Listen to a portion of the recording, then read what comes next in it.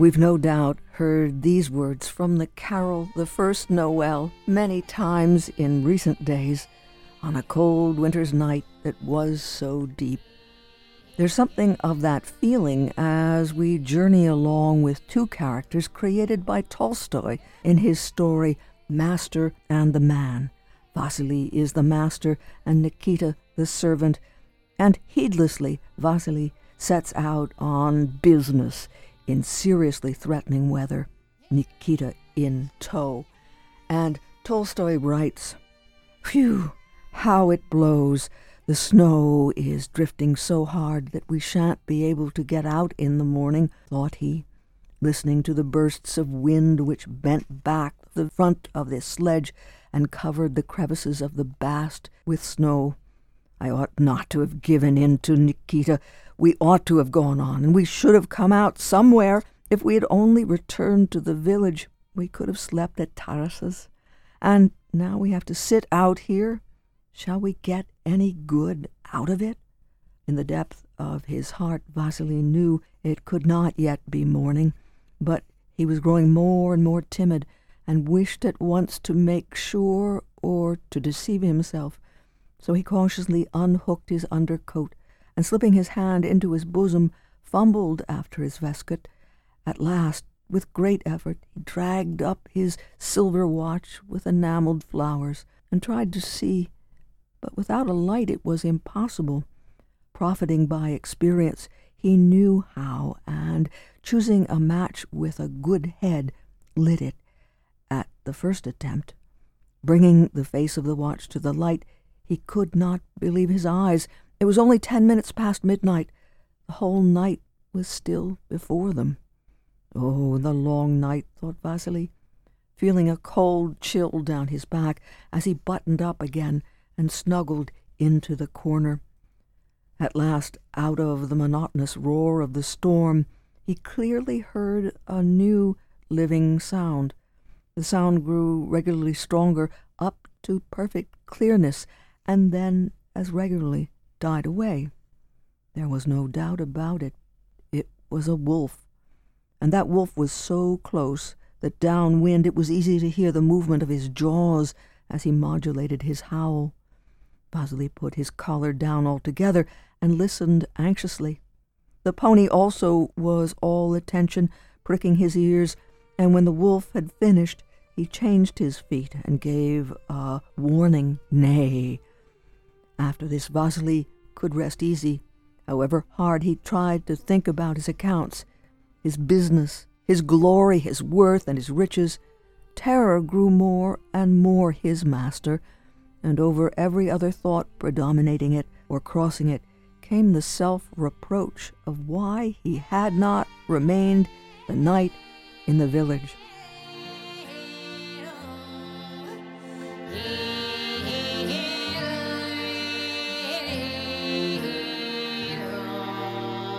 Vasily, there alone with his thoughts. At first he can only think of his wealth and glory, and then the weather prevails. Vasily will perish in the end, driven by greed and obsession with possessions. He didn't plan for the journey, did not prepare for the fiercest of snowstorms that would swallow them. There are lessons for living that Tolstoy suggests in this story for our journeying through the storms of life. We might say, well, yes, it's a compelling tale told by a mighty writer. We can feel the chill in our bones, so sharp are the descriptions. But that was the 19th century, and this is now. Mark Stavish might say, not so fast. He is a specialist in Western spiritual traditions and author of 26 books published in 7 different languages. Simon & Schuster, through Inner Traditions, has published his recent book, Egregores, on the concept of a collective group mind. Mark Stavish stopped in at the WVIA studios to talk with us about the turning of the year and about New Year traditions and reflecting on the past and what's to come. I think that's really what winter is all about. It really is about reflection. And if we look at it historically and in context, why do we call this month that we're moving into January? Well, it comes from the Roman god Janus, who has 2 faces. And what we mean by that is one is looking forward and one is looking back. And Janus is a fascinating deity because there aren't many things known about him. There aren't that many rites. Yet he appears again and again because he is really the deity or the force of nature, of time, of transition itself. So we have him at all thresholds. All of the deities have a symbol, something associated with them. So his, of course, is the threshold or the arch, anything that is liminal. We're moving between things. So that would be dawn and dusk. That would be seasonal changes as well. And of course, the time of the year. I think probably January is interesting because it wasn't always the beginning of the new year, and traditionally March was, or spring, okay, the equinox. So why? That makes sense. Things are getting warm in the northern hemisphere. It's a time of the 3 F's, frolicking, farming, and fighting. So that's where armies would begin to move for the spring and summer. Farmers, of course, would have to plant. And of course, animals would have to do what animals do to make more animals. So all of this would occur, and that makes sense. It's the beginning of life. But sometime around 713 BC, the Romans added the month of January. They had a 10-month calendar. The 2 months that we think of as December and January, both ruled by the planet Saturn, by the way. And of course, that's part of the way the ancients kept time was through astrology, which we would think of as astronomy, but looking at the skies to mark time, because it is cyclic. It was repeatable. They could look at it and say, oh, well, they would predict based on where planets were, based on the notes and the histories that they took. And of course, that's how they began to think of astrology as a predictive art, okay, for fortune telling as we would think of it, but also just in terms of calendar making, it's very practical. So that being said, those were unnamed months. And of course, at some point they added January and things moved around a bit. And then, of course, by the beginning of the 16th century, almost all of Europe was using January 1st as the beginning of what we could think of as the secular New Year. But the winter didn't lose any of its meaning. And this is really critical because we're really very detached from nature. And we see that on. And nature has a way of reminding us that she is always right. We need to really know that. Saturn, we say in astrology, tells us what reality is. Winter tells us what reality is. Nature tells us what reality is. And what that means to us in terms of winter is, well, we used to say, how many winters did someone survive when we mark their age? It was known as the killing time. People didn't survive. The Saxons referred to January as the time of the wolf. And we've always heard that phrase, the wolf is at the door. What does that mean? Things are dire. Things are desperate. And of course, everyone is familiar with the phrase from Game of Thrones, winter is coming. How do we prepare for what is coming, what we know is coming? And that's really the way we need to look at life. So that's what winter is asking us. And I kind of was thinking earlier on my way here, I said, why is it that these Russian novels are always so long? And the joke is it's because the winters are so long and they're stuck with their own thoughts inside. And that's what winter forces us to do. It forces us to go within ourselves, look at our own thoughts, deal with our own lives, and come to find meaning in that or make meaning out of it. And we kind of hold on to that a little bit today, I think, with New Year's resolutions. We look back at what we have done, and we look forward to what we might do and what we plan to do. So that's really kind of in a not so small nutshell what winter asks of us and what the new year asks of us as well. What happens if we don't heed the message of winter, of nature? There's a wolf waiting. Well, it's crisis. It's existential crisis. If we don't really, and existential means a crisis of being and meaning. And we all have to face this. And I mentioned this on my previous visits. What is the meaning of life? What does it mean to be alone? What does it mean to die? But the idea is, this is what it comes to. So how do we extract meaning out of life? And some people it gets handed to them. They grow up in an environment where this is what it means to be whatever. And they identify with that fully and completely. It can be a political cause. It could be a religious cause. It could be any kind of thing they identify with. We see these, we call them archetypes. Many times they're stereotypes. We see them all the time in people. And really that's what a stereotype is. It's just a poor man's archetype. And we see it every time we watch television. That's what makes a sitcom funny. The characters are really two-dimensional, but if there wasn't something common about them, they wouldn't be funny across the community or across nations even. So we have to find meaning in life. And if we don't, then we end up with really a lot of serious mental health issues. And that's the crisis of meaning has been a topic probably across most of the 20th century. Here at WVIA-TV, there is an initiative called Mind Over Matter, particularly focusing on those matters you just raised, particularly in light of what we've just experienced as a culture or as a world with the COVID pandemic and how the stresses are even more severe now and the isolation served as triggers, perhaps. Well, I think that's a great point. Many people are not used to being alone with their own thoughts, and they're not encouraged to. And when you look at earlier cultures, more traditional cultures, for better or worse, you have a slower pace of life, even though it is full, and where survival is a key focal point there. But one has to pay very close attention to their thoughts and, of course, their actions, because actions have consequences. It's not a video game. There's no do-over. There's no reset button. You do something, and people may live or die based upon it. And things that would have been very simple now would have been lethal 50, 60, 100, 200 years ago, simply because of the wonderful advantages that we have in terms of medicine and healthcare. So we need to pay attention to our thoughts. And our thoughts are they our own? This is probably the great crisis people have. People who are constantly being bombarded by media messages and images. And I noticed this many years ago when I took my son to the orthodontist, and we left, and he said, I'm hungry. So we said, well, what do you want? I want pancakes or something. So we went to the restaurant right across from the orthodontist, and there were probably at least 2 large television screens. And of course, they have the news on.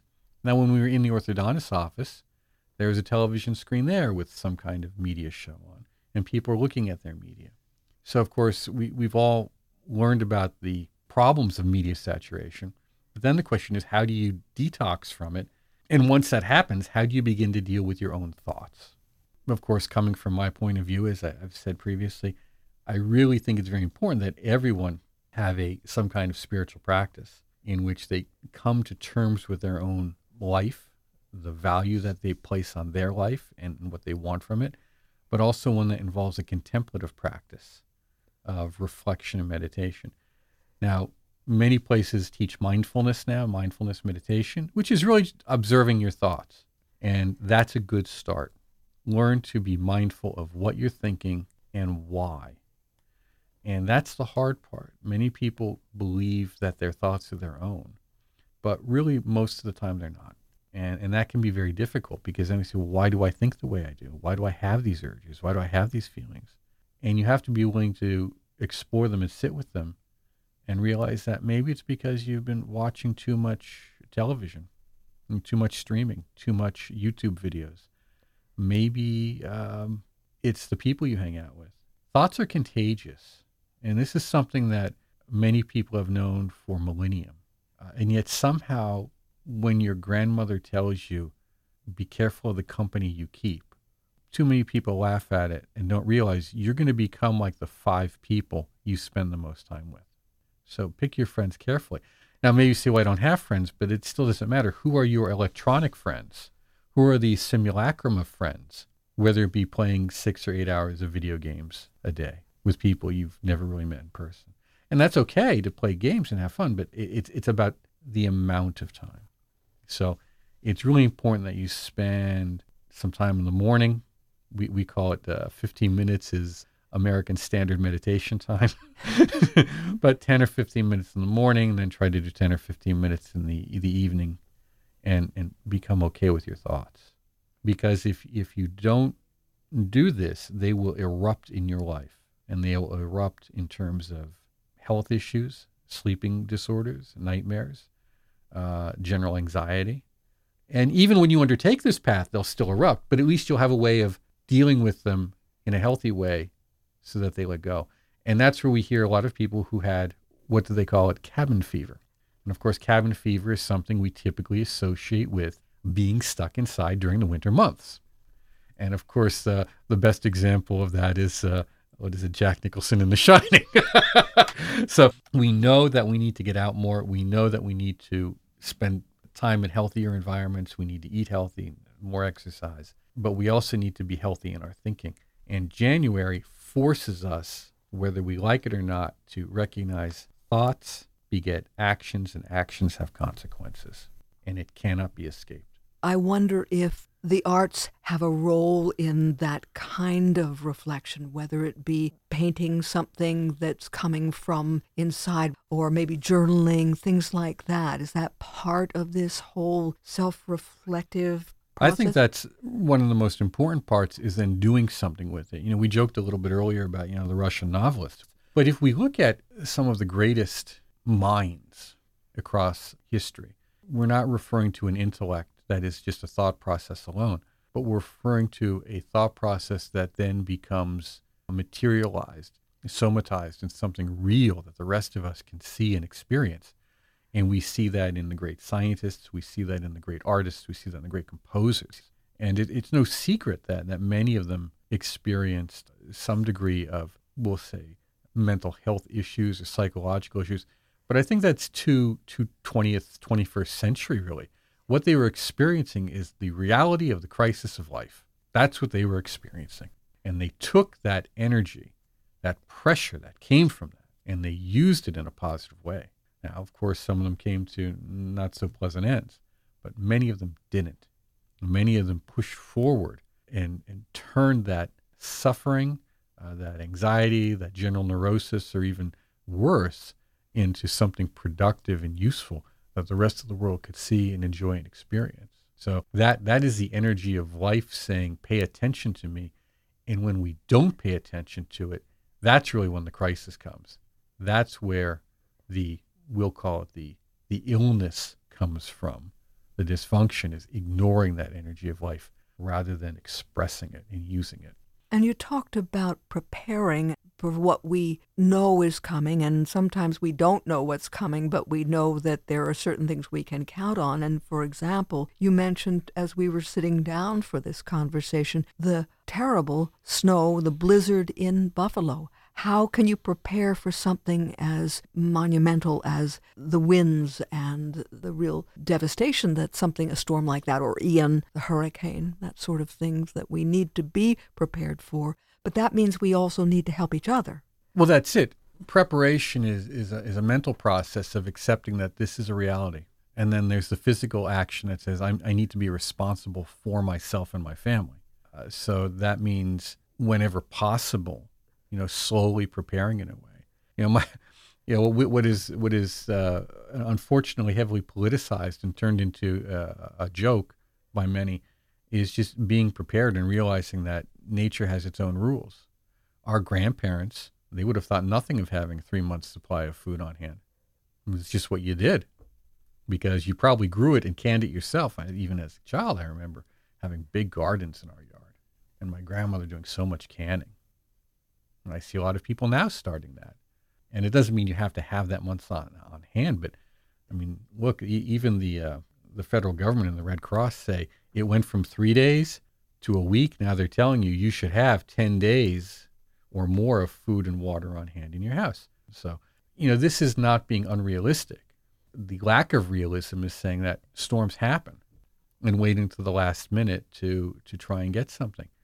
And we know not everyone may be in the financial situation where they can stockpile a week's worth or 2 weeks worth and rotate that. But I'm sure that most of the listeners out there could do better than they are.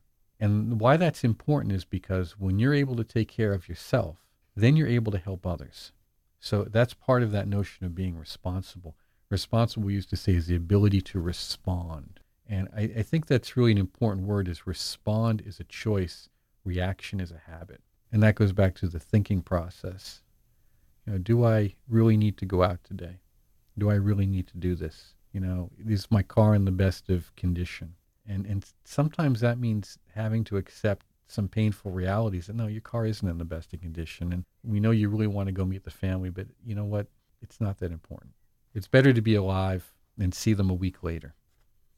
Well, you've given us a lot to think about, Mark, about this time of year and the notion of ringing out the old and ringing in the new. Fireworks. What do you make of fireworks around the world? Sydney first and going around the world as those fireworks. What's that about, do you think? Well, I always like fireworks. I think probably because it's a way of celebrating the fact that, we're still here.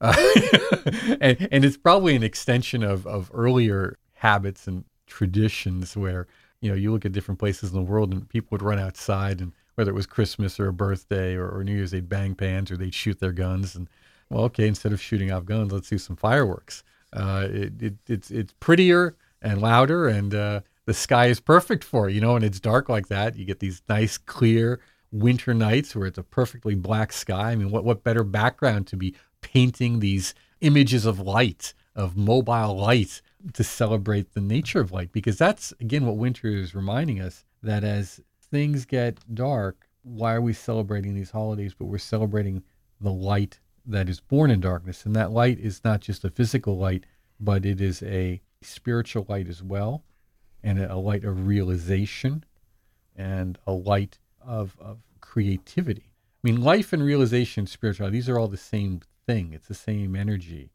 We often separate them out and divvy them up like a frog on our high school biology class. It is not that. These are all just expressions of that same thing. So when we have that joy and happiness and we see that light in the darkness, it is both metaphorical and literal. So that it creates within us that sense of joyfulness. And when you look at any crisis in life, a positive attitude is often very much the difference between someone who survives and someone who doesn't. And I can't go back to that often enough, only because we are so fortunate. We are so blessed that winter for us is merely an inconvenience. For the most part, we had just spoken about buffalo. We have to kind of wrap our heads around the arc that technology and creativity and civilization and all of these things have given us in our area in the Northern Hemisphere. I mean, they just got 4 feet of snow up there. They got buried. But there's snow plows, there's trucks, there's an ability to move that on a level that simply, it didn't exist. You can probably point to a time when 50 years ago, even 70 years ago, picture that. Those who remember the great snowstorm of 72, remember that. Things were locked up for a week, and that was maybe half the size of what they got. So we have to begin to appreciate, and I think that's maybe another aspect of this. Upon reflection of our situation and what we're going to do with our lives, we begin to appreciate more what we have and how we're going to use it.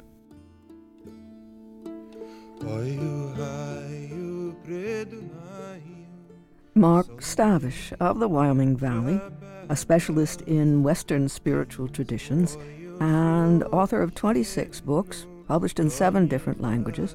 Simon & Schuster, through Inner Traditions, has published his recent book, Egregores, on the concept of a collective group mind.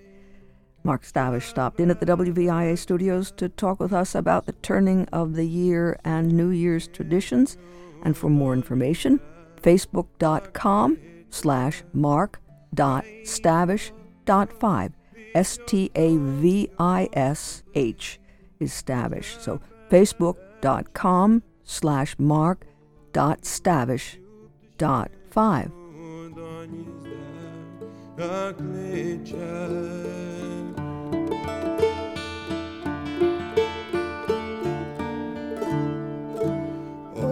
Haju predunaju tamuze kahraja